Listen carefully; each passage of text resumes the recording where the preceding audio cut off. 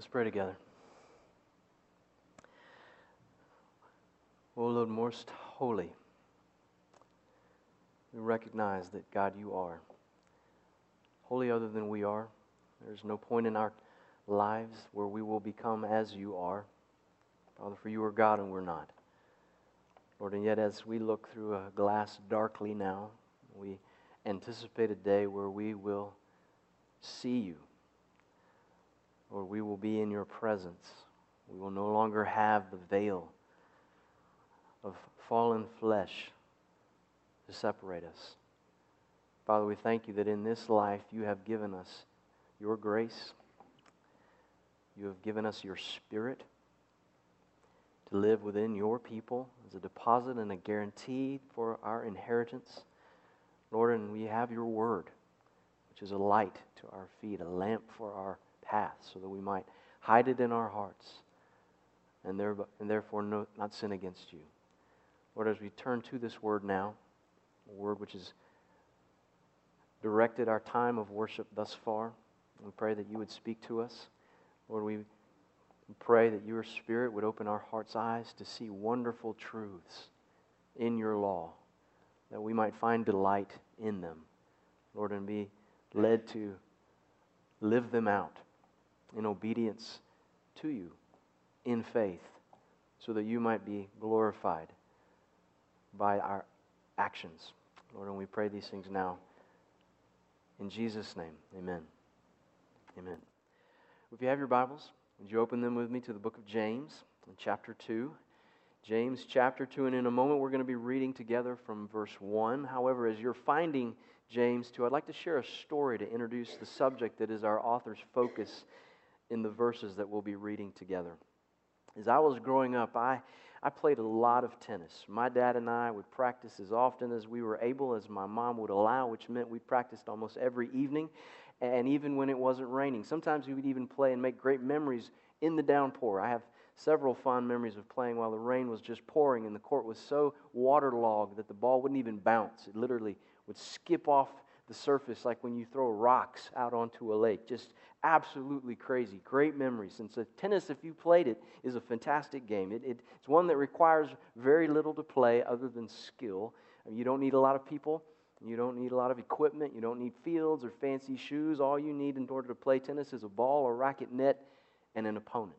And so such minimalist requirements, I believe, is what made tennis such a popular sport where I grew up, where people had very little. And so while soccer may have been the touted pastime, national pastime of all those who played, I believe as a child, tennis was where we as a nation saw our greatest success. And so I love tennis. I still play tennis. And as I was growing up, I played a lot of tennis tournaments. I played a lot of school matches. And as one participated in these different events, you came to know your other competitors. And there were only so many in my area that were in my age group, and so it didn't take long for me to become familiar with most of these guys. And as you can imagine, while we remained competitors, we also developed friendships. Now, some of those friendships exceeded the boundaries of the sport, as we also went to the same schools, and we spent more time together than that which we'd share on the court. But there were others where, that was about as much as you had in terms of interaction with one another, those 2 or 3 sets that you battled out to win. And I had a number of friends in this sport. Most of them shared my interests and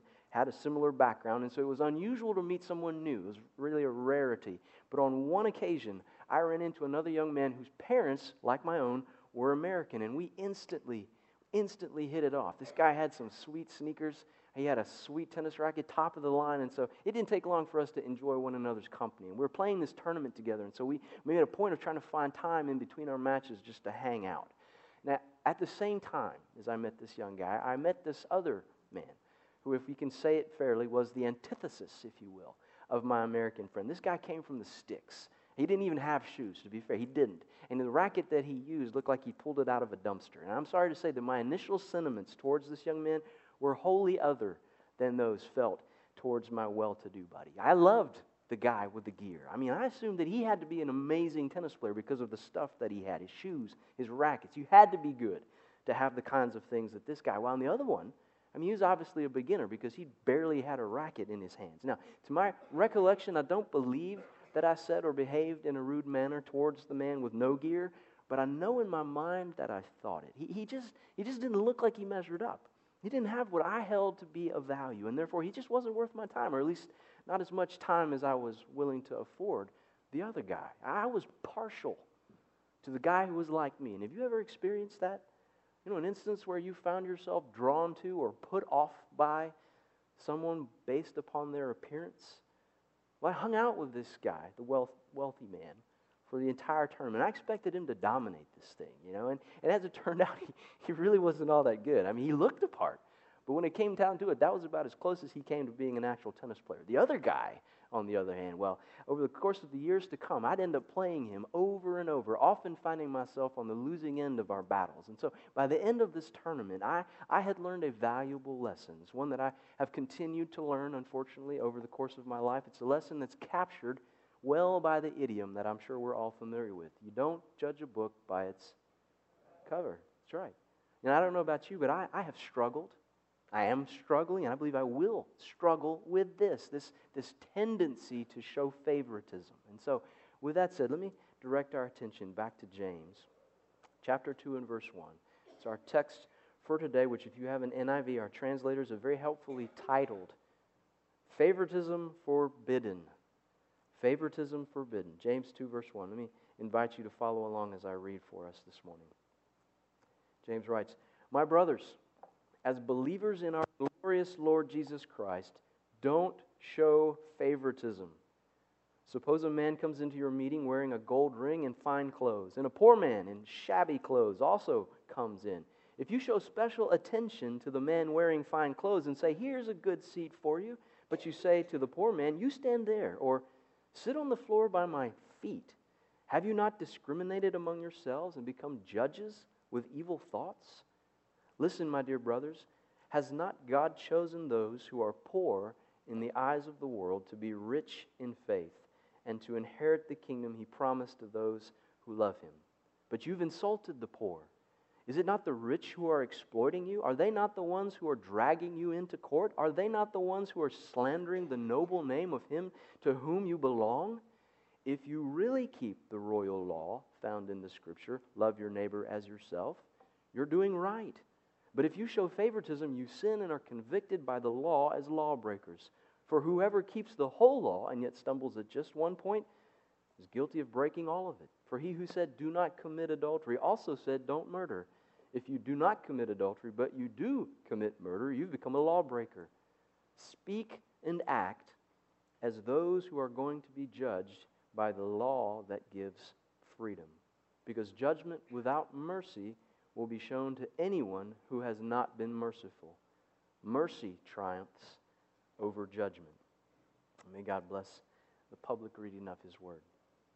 In church, I find it so telling and reassuring that here in chapter 2, our author turns his attention to the issue of favoritism or partiality. And I find it telling because don't forget, James here is writing to believers. This is to the church that's scattered among the nations. So apparently, in addition to the trials, which we saw in chapter 1 and verses 2 and 3, the trials which they were experiencing from without, these brothers and sisters also were battling temptations from within. They weren't immune to the divisive threat posed by difference. And I find this telling. But I also find it reassuring because don't we face this same struggle? Don't we battle for unity? The glorious gospel atmosphere that we enjoy together this morning shouldn't be taken for granted. It shouldn't. The love we feel, the peace that we exhibit, they haven't just magically materialized. No. As you well know, we fought hard for truth to bring that which was in the shadows out into the light, to be transparent. We've had hard conversations together, and we spent much time in prayer seeking God's grace and forgiveness over past failures, and we still struggle, don't we? We still struggle with favoritism, and we live in a world that is marked, or more accurately, I believe, scarred by it. So what help may we draw from this text? And I believe that James begins by offering us the admonition. The admonition, verse 1, my brothers, as believers in our glorious Lord Jesus Christ, don't show favoritism. Or as Bob Newhart said, stop it. Don't do it. If you have an ESV, it reads, my brothers, show no partiality as you hold the faith. The NASB, it offers, my brethren, do not hold your faith in our glorious Lord Jesus Christ with an attitude of personal favoritism, while the King James renders verse 1, "My brethren, have not the faith of our Lord Jesus Christ, the Lord of glory, with respect of persons." And there are three things that are driving this first verse here in chapter 2. The Christian's faith or belief, the object of said faith, who is Jesus, and then the attitude of partiality or of personal favoritism. And for James, our author, people who have faith in Christ ought not show favoritism. And so let me say that again. For James, as we begin, our author, people who have faith in Christ ought not show favoritism. Now, I would hope, trust, that such an admonition stands to reason for us today. Unfortunately, this was obviously not the case for James's original readers. If you were with us, you may recall last week when we examined verses 19 through 27, James addressed those who consider themselves to be religious, and he went on to explain at the very end of chapter 1 how one's control of one's tongue revealed one's faith's authenticity or lack thereof. So here in chapter 2, I believe that James is further clarifying the nature of genuine faith as being in the Lord Jesus Christ and practically evidenced by impartiality. In other words, if one's faith is fixed in Christ, then the authenticity test will be how you deal with others who are different. Specifically for James, different in regards to riches and race, as we'll see. And so this seems to stand to reason, right? The truth that we're all created equal and that we ought to treat one another as such.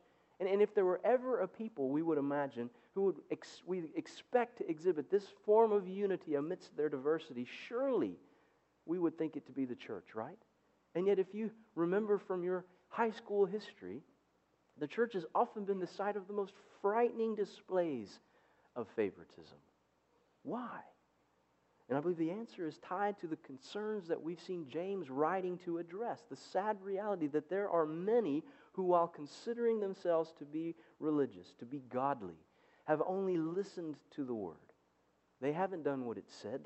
They've looked into the mirror of God's Word and they've immediately forgotten what it revealed. Instead of caring for those who are the least, the widows and the orphans, as James referenced together, we saw together last week, they've cast them out as unworthy. These people, these Christians, have taken God's laws and they've employed them for personal gain. Why? Because their hearts were hard. And unfortunately, these actions weren't unique to James's original audience. If you recall, Jesus, this was his critique of the religious leaders that were more concerned with outward appearances than with the attitudes of their hearts. He described them as whitewashed tombs. And so James recognized people's proclivity to partiality, and so he provides his readers with this admonition. He then offers an illustration. An illustration in order to guard against any misunderstanding. James describes exactly what he intends by this term favoritism. Beginning there in verse 2, he paints this picture, which we can all envision, can't we? You're sitting in church, you're preparing to worship, and then all of a sudden this new face walks in with which we're unfamiliar, and without even knowing it, we all begin evaluating it, don't we? And don't say that we don't. Don't say that we don't, because just by nature of being a human being, we observe things about the world that is around us, don't we? I mean, some of us notice hair, others eyes, eye color. Some of us notice shoes or suits, brands, and styles, but we all notice stuff, don't we? And men, we tend to notice certain things, and we fail to notice others. Even when we're told of the importance of remembering some things, we still can't bring ourselves to see it, even though our eyes are seeing it, right? And I'm not speaking in the abstract here. Men, how many times have your wives told you that they're going to get a haircut? Going to get a haircut. And as soon as you get home, she walks past, slows down, stops, might even spin, and then stares at you. You're laughing, ladies, you know this has happened. And she looks at you, and you look at her, and you're thinking, oh, man, what was it? What was it that I was supposed to remember? What was that she told me she was going to do today? What was it I was supposed to remember? The whole time, you're looking at her, right? Your eyes are seeing. Exactly. We all notice stuff.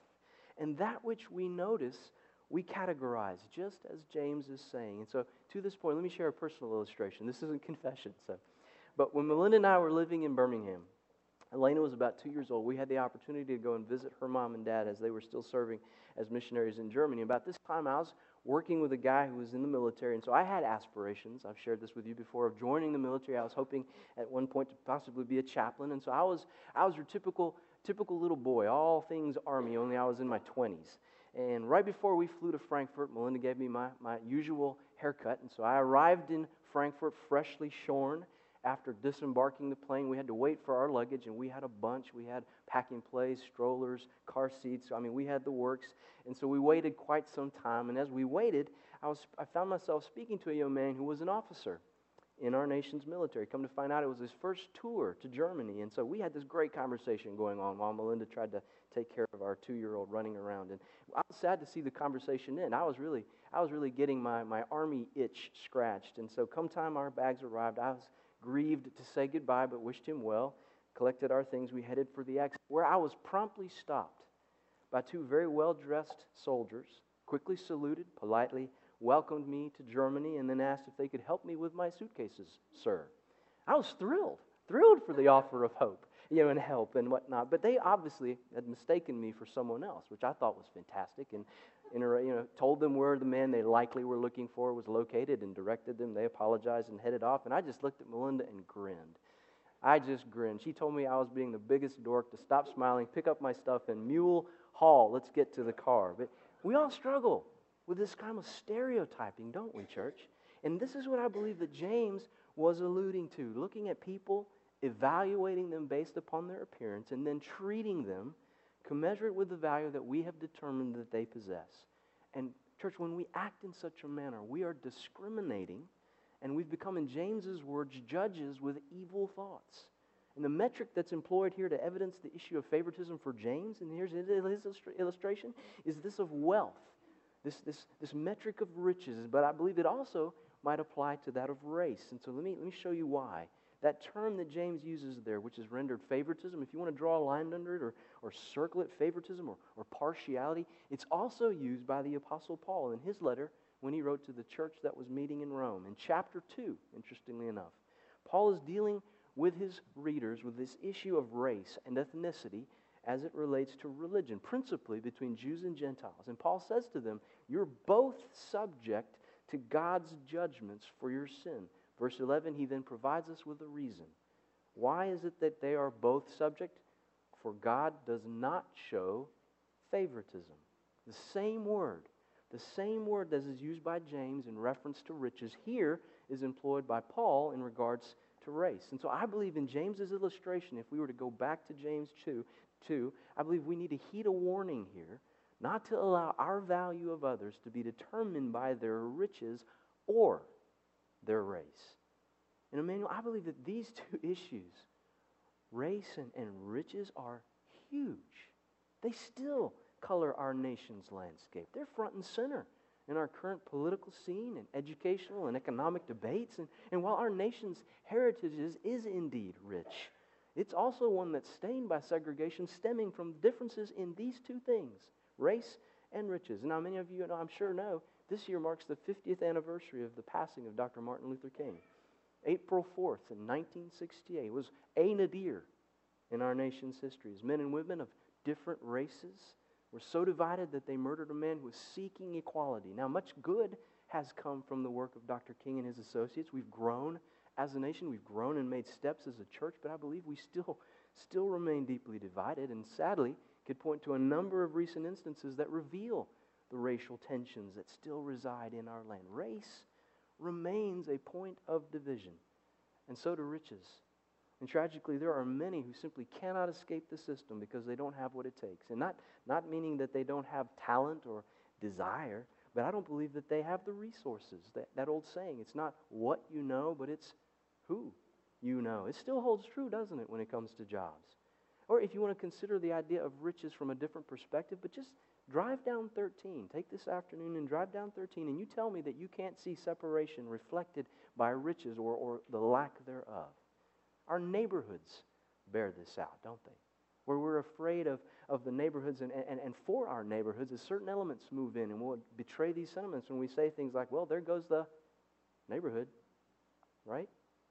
Church, we live in a day, unfortunately, where favoritism is alive and well.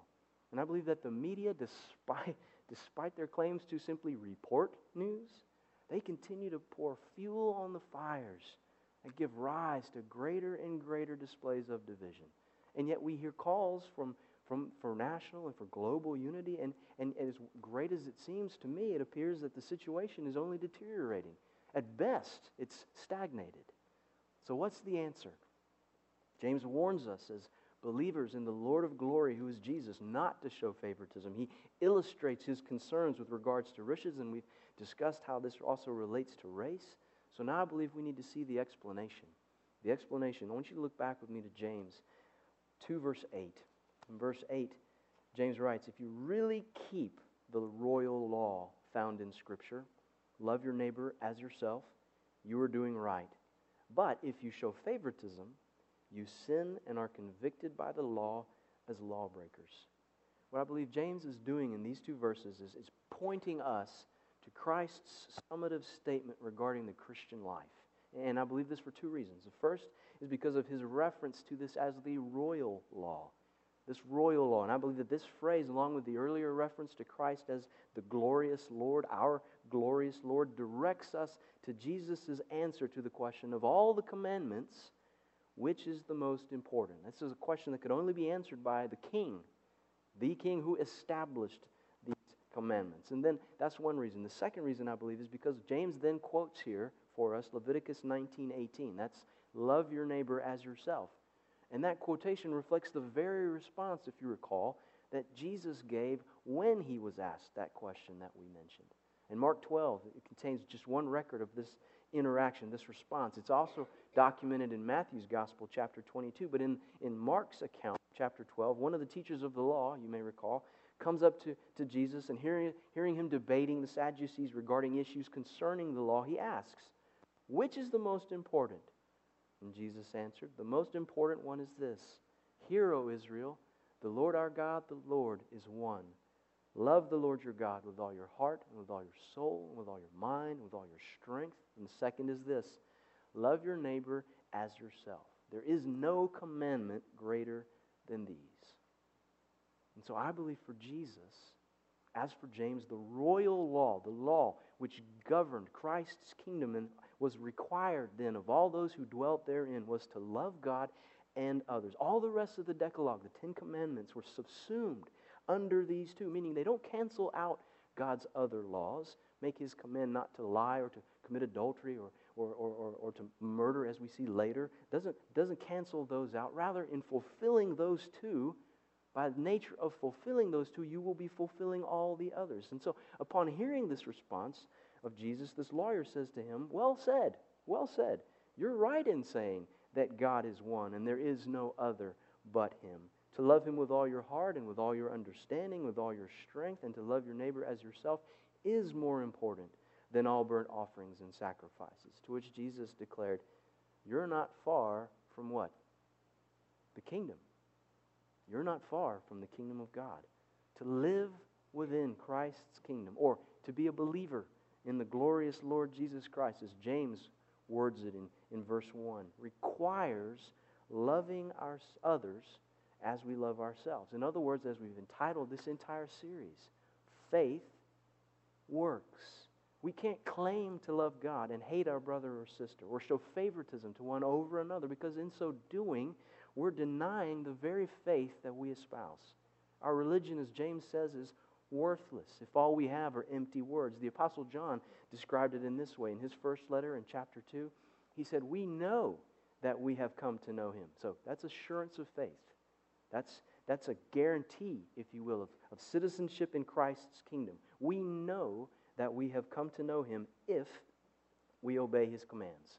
The man who says, I know him, but does not do what he commands is a liar, and the truth isn't in him. But if anyone obeys his word, God's love is made complete, truly made complete in him. This is how we know we are in him.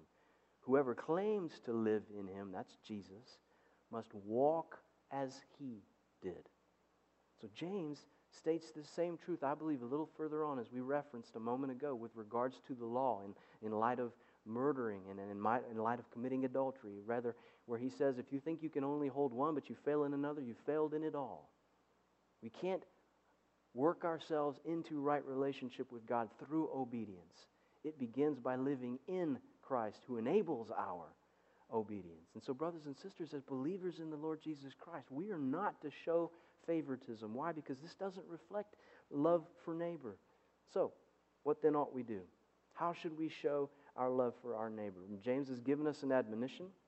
He's provided an illustration and explanation, and I believe he leaves us now with an exhortation. In verse 12, he writes this: "Speak and act as those who are going to be judged by the law that gives freedom." Speak and act as those who are going to be judged by the law that gives freedom. Now, you may recall, if you were with us several weeks ago when we studied chapter 1 and verse 25, we saw how James described the perfect law that gives freedom. We noted this is an odd expression because we don't typically associate law with freedom. In our postmodern 21st century culture of hyper-individualism and subjectivity, laws enslave. They don't free. And yet James views God's law as life-giving. The Apostle Paul viewed it in the same way. And so what then does James mean here? That we should behave as those who will be judged by the law that gives freedom. Is he suggesting that we must perfectly obey God's law, loving Him with everything that we are and our neighbors as ourselves, and any failure to do so is going to result in condemnation as lawbreakers? Is he warning us that any favoritism failure is going to disqualify us from faith? And the answer is no, not at all. Rather, for James, as for the Apostle Paul, Christ came to set us free from the power of sin and death, from the power of the law. In Galatians 5, Paul writes, it's for freedom that Christ has set us free. You, my brothers and sisters, you were called to be free. The law isn't to be obeyed that we might merit God's favor. Rather, the law is to be obeyed because we are the objects of God's favor. In Paul's words, you who are trying to be justified by the law have been alienated from Christ. You've fallen away from grace. But by faith, we eagerly await through the Spirit the righteousness for which we hope. The only thing that counts, says Paul, is faith expressing itself through love. Faith works. And so we've been called to freedom in Christ. It's a freedom that we come to know by grace through faith and which we evidence by our love. So does this mean then, church, as true Christians, that we are only true Christians if we never show favoritism? Absolutely not. We're weak. We're sinful. We're fallen. But does this mean that God's grace allows us to excuse our failures and indulge our sinful natures by continuing to live and show favoritism? Absolutely not. Rather, we're to serve one another in love. We're to actively seek to live in conformity to the will of God, to display the character of the God to whom we've been united by faith in Jesus. And so as men and women who've been shown mercy, James says we're to show mercy, to be merciful to others. We're to seek forgiveness from those whom we've discriminated against and endeavor to eliminate such sentiments from our lives in entirety. So, church, as we can consider our place today in culture, I believe that we bear a great responsibility to fight for gospel impartiality, particularly as it pertains to riches and to race. Understand that we're going to find very little encouragement to this end from our media, very little encouragement from the government or from any other of our world's institutions because each of those is out for their own ends. They're not part of God's kingdom because they haven't submitted to Christ's rule yet.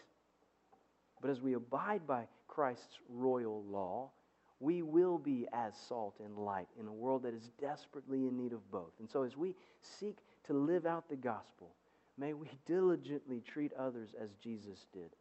To love others as we love ourselves. For everyone who loves has been born of God and knows God. Whoever doesn't love doesn't know God because God is love. This is how God showed His love amongst us. He sent His one and only Son into the world so that we might live through Him. This is love. Not that we loved God, but that He loved us and sent His Son as an atoning sacrifice for our sins. So, church, since God so loved us, we also ought to love one another. And I hope and pray that each and every person here has come to know and receive God's deep and rich and abiding love by grace through faith in Christ. Because as James says, without Christ, we face judgment without mercy. So I hope and pray that you know this love, and this love has transformed your life. And so now, in seeking to love others, we are doing so by faith. by faith that we know all that we do is empowered by God's grace and is for His glory, not for ourselves. For this brings glory to God. Would you pray with me as we close? Father, you are a good God. You are a God who has so perfectly demonstrated what love is by sending your Son to die on a cross for us. And this is the beauty of the gospel. Father, that there are those things which you call for us to do, to live in light of truths that we can try to abide by in our own strength, but inevitably will fail. For Lord, not a one of us can love our neighbor as ourselves. Not a one of us can keep from breaking any of the laws. It's just not possible. Which is why you sent your Son Jesus. Which is why James urges us to live in light of the royal law. A law which Christ, the King, fulfilled on our behalf. And therefore, God, as you by grace bring us to life and show us our shortfalls, as you lead us to repent of our sin, to seek you by faith, Lord, you enable us to live in light of these truths. And therefore, our acts of obedience, our efforts to love others, aren't being done to merit your favor, but rather being done as expressions of gratitude for your favor, shown us in the gospel. Lord, and your Spirit enables us, empowers us as we grow more and more into the image that we have been brought into union with, who is Christ. So God, would you give us the strength as a church to live this out, that we might not show favoritism, that we might be welcoming of all, not condoning of those whose lifestyles are different from ours and which are biblically described as sinful. Not at all. But Father, would you help us to see beyond the surface and to see all of those who are around us as men and women created in the image of God and so loved by you that Christ, you came and died so that they might come to know you. Father, would you enable us to see these realities as you see them by your Spirit, to see the hearts? Father, would you give us grace to overlook hurts, disappointments, frustrations that we feel by living in a world where favoritism is rampant. Father, might this be a place in which the beauty of the gospel continues to be lived out. Might we refine what that looks like and be sensitive to efforts from our adversary to disrupt it. Father, might we fight jealously to show you our love by loving one another as you've loved us. Lord, and if there's someone here this morning who does not know your love, and has heard of it for the first time, or has been struggling to appreciate how all of this works, then Lord, I pray that you have spoken to their hearts by your grace, through your Spirit. Lord, lead them to realize that there's something that they need, and that something can't be found in what they do or where they might go, but rather it's only found in you. Lord, would you bring life this day for your glory? Father, we thank you for the privilege that we have of being your children. May we live and enact these things for your glory. We pray in Jesus' name. Amen.